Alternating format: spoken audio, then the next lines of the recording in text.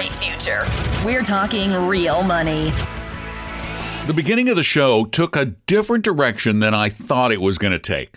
Hi, everybody. I'm Don. Welcome to Talking Real Money.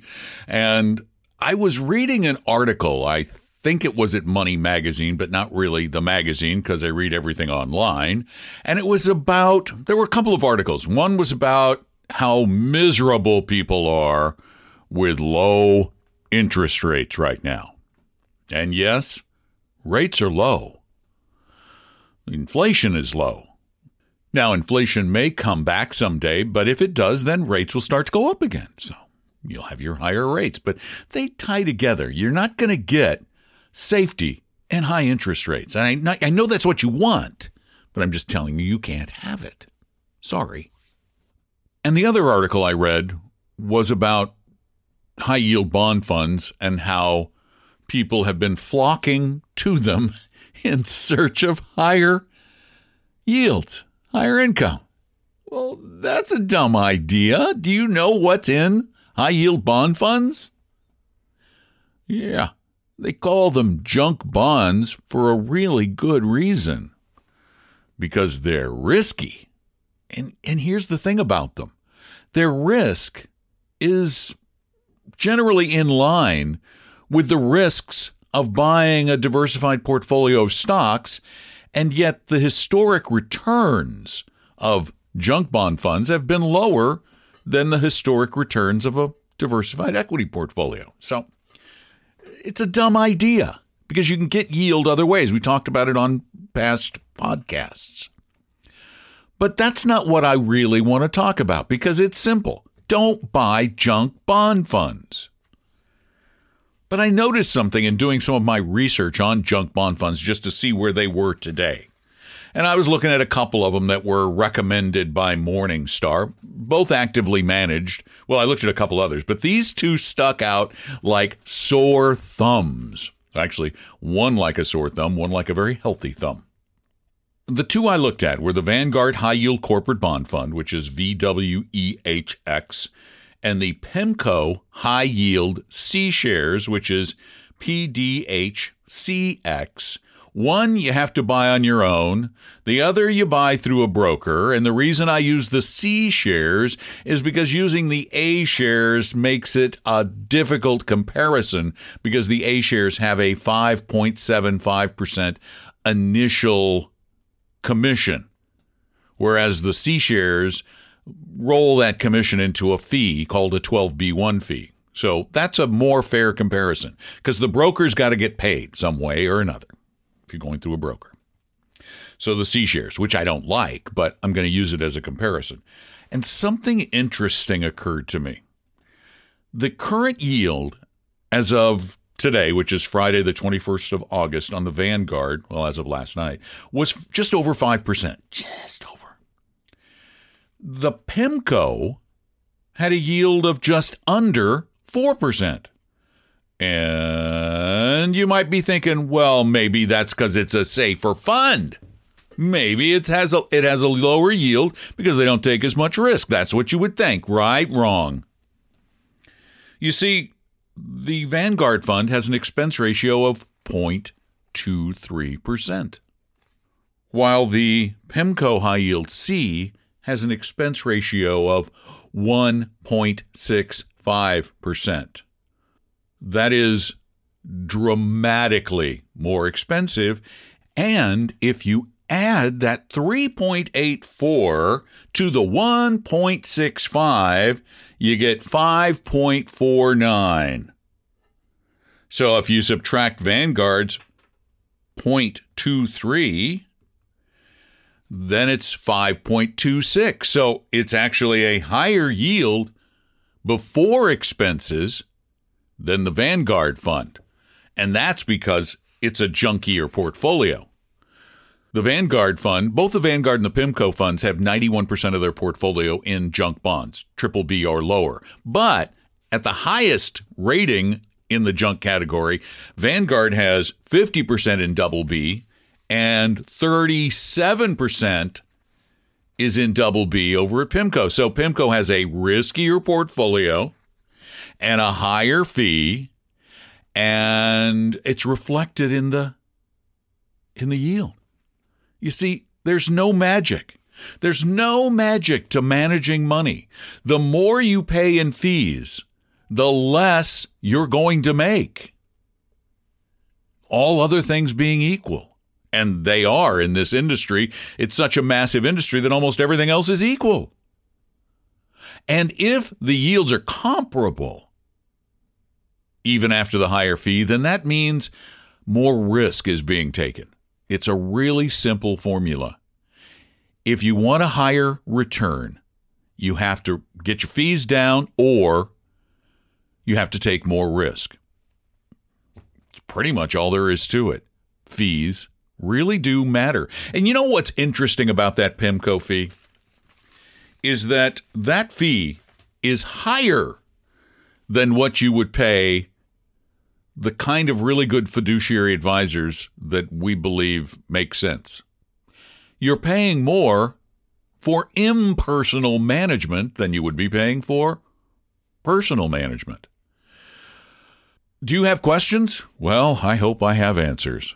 You can call your questions in anytime to 855-935-TALK, 855-935-8255. As a matter of fact, on Saturdays, you can call those questions in and we'll actually have a conversation between the hours of 3 and 5 Eastern, noon to 2 Pacific, 855-935-TALK.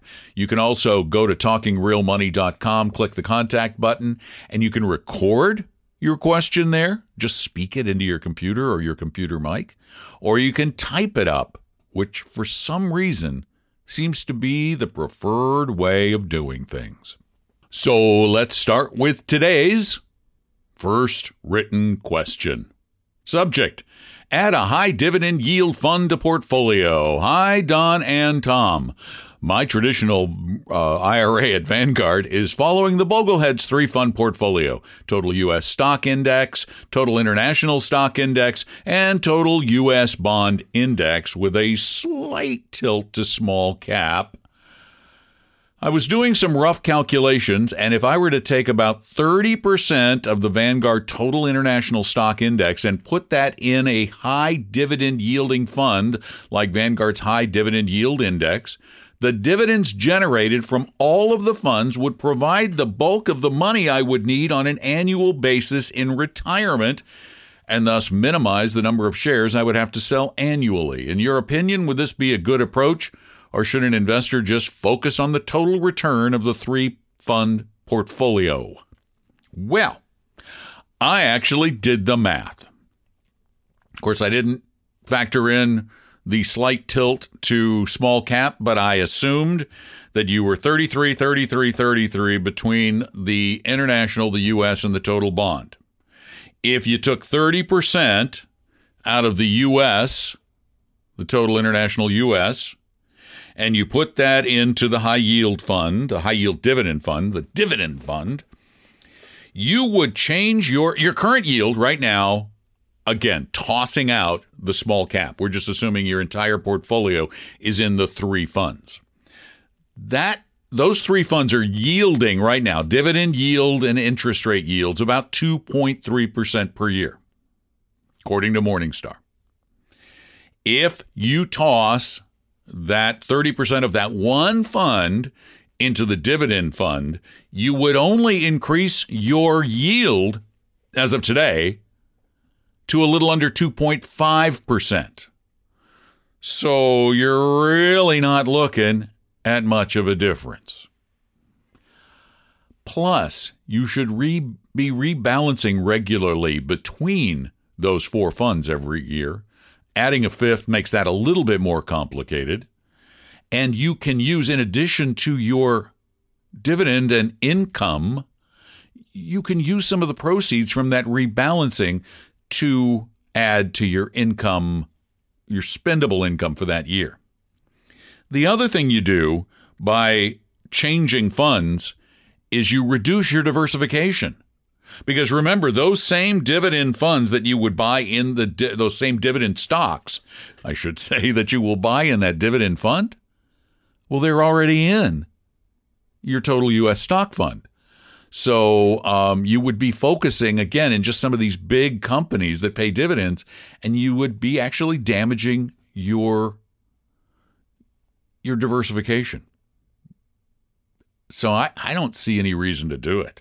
I don't think 0.2% is going to make that big a difference over time. And I think you'll make that up, not by actually needing to sell much over and above what you rebalance, but just using some of the rebalancing assets. So there you go. There you have it. You want to send in a question? Go to talkingrealmoney.com. You want to talk with one of our advisors for a little while? Go to talkingrealmoney.com or go to vestry.com and set up an appointment. We do that all the time. As a matter of fact, I'm joining in a meeting on Monday with somebody who came to us that way, who has a more complex portfolio and wants us to look it over. We do that for free, and we never put a high-pressure sales pitch on you. So check that out. And let's take another written question. This one is about a home mortgage, and it's nice and short. I am 75. Would it be wise if I tried to get a mortgage on my free and clear house? Probably not. Depends on what you do with the money. If you needed it, I guess, to live, okay.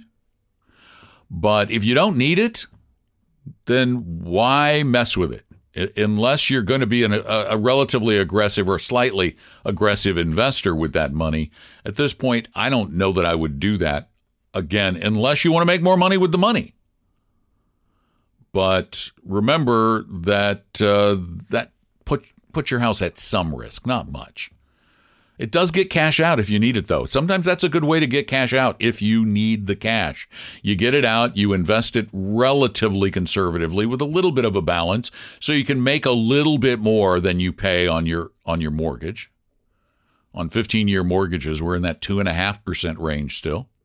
So all you have to do is make 3.5%, maybe 4%, which can be done with a very would have in the past been done easily with a very conservative portfolio with just a little bit of stocks and a lot of high quality bonds.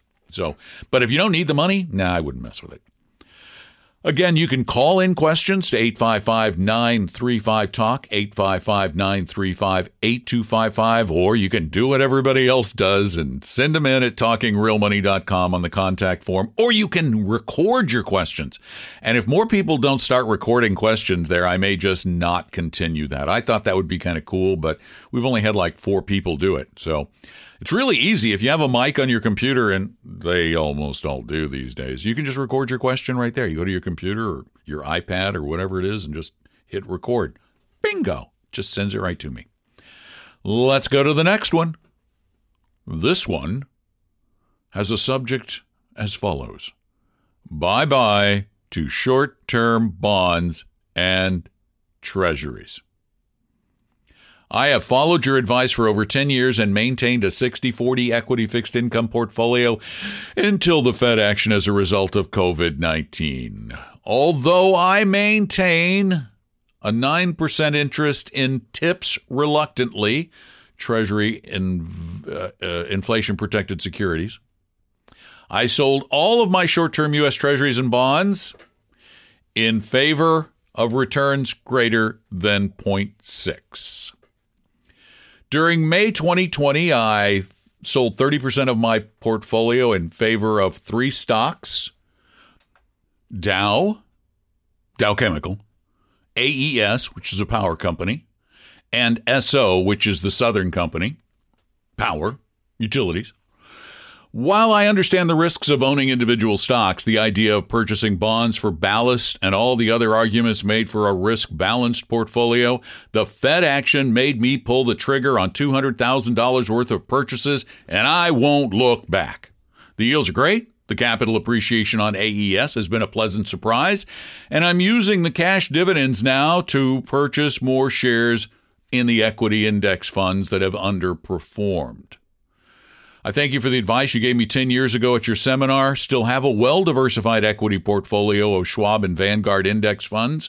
I felt the time had come to follow my common sense and trade some risk for 6 to 8 times more return than short-term fixed income bonds/treasuries were providing. Well, if it's comfortable, but I would never suggest this to anyone unless it was someone who was willing, who truly, what you've done now is you've taken your portfolio from one that roughly 60-40 equity fixed income portfolio, that would have had a worst case year of maybe a 25 or 30% decline.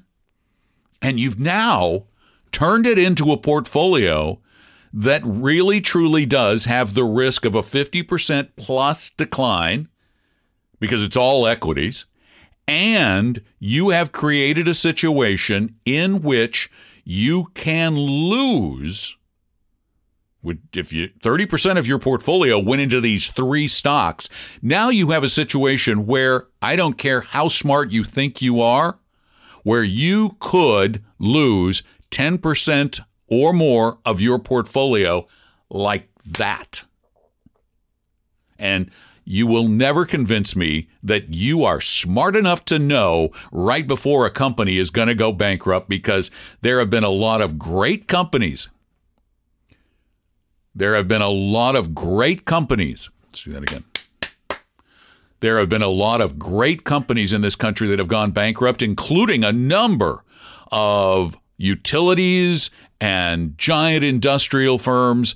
And the risk you are taking now is the kind of risk we would never suggest anyone take unless they were comfortable with a very high level of volatility and the out-and-out, no doubt about it, risk of possibly losing a big portion of the portfolio permanently.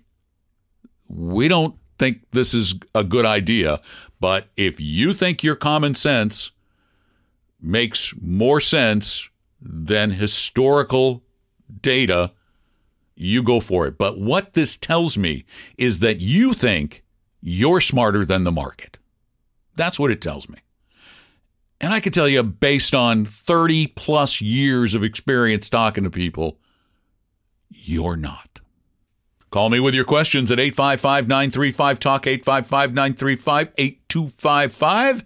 And let's do our last question for today's podcast. Subject: investment allocation, stocks versus bonds, and Social Security benefits. I'd like your thoughts on this topic. Should I consider my expected Social Security lifetime benefit as part of my bond asset value and let it affect my portfolio's investment allocation between bonds and equities? Or should I ignore Social Security and other annuity assets when calculating the investment asset allocations? When calculating the percentage of asset allocations in bonds versus equities, I use Jack Bogle's rule of 100 minus my age. I'm 67, waiting until 70 to take Social Security. At that time, my benefit will be $43,000 a year, and I calculated a lifetime value of $860,000, assuming a life expectancy of 90. This value could be even larger if I consider my younger spouse's survivor benefit and include her life expectancy.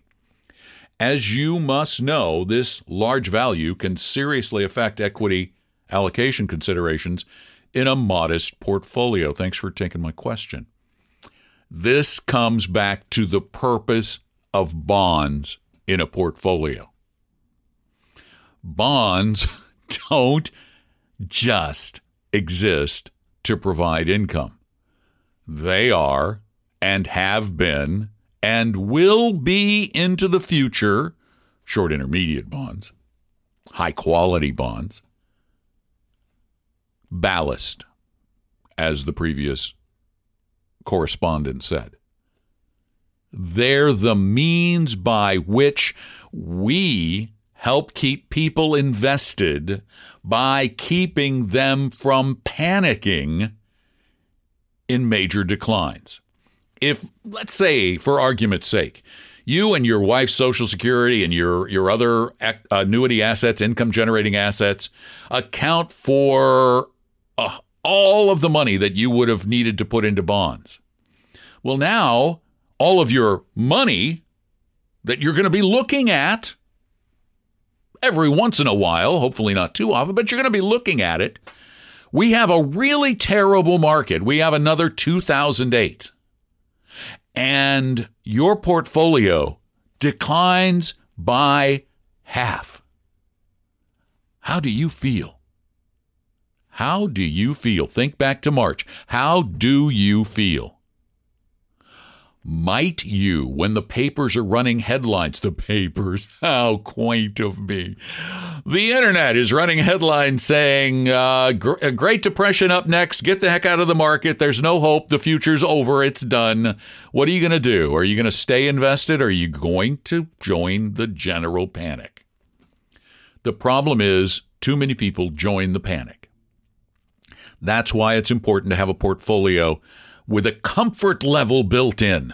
Lower your greed, increase your comfort level. So that you stay invested, so that you go, oh, yeah, I knew a 20% decline could come, and I said I could handle that. Put it in writing, too. By the way, if you put it in writing, it's like a commitment to yourself. But if you have all of your money in equities, not many people can take 100. They can't. They say they can until it happens, and then they can't. So be happy you have those. Maybe you can be a bit more aggressive since you don't need income from those, but make sure it fits your risk tolerance. Go to TalkingRealMoney.com. Take the free risk quiz. Nobody will call you and bug you. It's free. It's really easy. Takes 10 minutes. And find out what you're comfortable with. And then take maybe a little more risk than that. But no, I don't think in your case particularly, you should consider those to be your bonds. No. Thanks for the question. Thank you for all your notes and questions. Thank you for listening. Thank you for telling every single soul you run into to listen to the show, listen to the podcast. The numbers are moving up, although this week was not as good as last week. Somebody's fallen down on the job. So tell everybody you know about Talking Real Money, the podcast, and the radio show that airs on Saturdays. And call us on Saturdays from 3 to 5 Eastern, noon to 2 Pacific at 855-935-TALK. And if you've got a really involved financial question or issue or portfolio, and you want somebody who's truly going to look out for your best interest to look at it, get in touch with one of our advisors. It is free. There is no obligation, and they will not try and sell you stuff. Okay? We don't sell stuff anyway. So go to best place. Go to Vestory.com, which is the website for our investment advisory firm, Vestory.com. Go down to the bottom of the page. Plus, there's a lot of good stuff there, too, on fiduciaries and all that kind of stuff. So go there, set up an appointment, or give us a call at the office, and we will take care of you. And we look forward to taking care of you. It's what we like to do. Thanks for listening. Have a great weekend. We'll be back with more podcasts next week. I'm Don McDonald. Talking Real Money. We hope you realize that the information provided on Talking Real Money is for educational and hopefully enjoyable purposes only. Providing personalized financial planning or investing advice takes time, so please consult with a really good fee-only fiduciary investment, tax, or legal advisor. We know a good one. Investing must always involve risk. In other words, you can and probably will lose money at times. Also, as much as you want it, no one can accurately, consistently predict the future. So past performance doesn't tell you a darn thing about what the future will bring. Unlike many other programs that say something similar, Talking Real Money is not trying to get you to buy or sell any financial products or securities. Instead, the program is provided as a public service by Vestory, a fee-only registered investment advisor. Thanks for listening, and please visit TalkingRealMoney.com for more information and disclosures. Are we done now?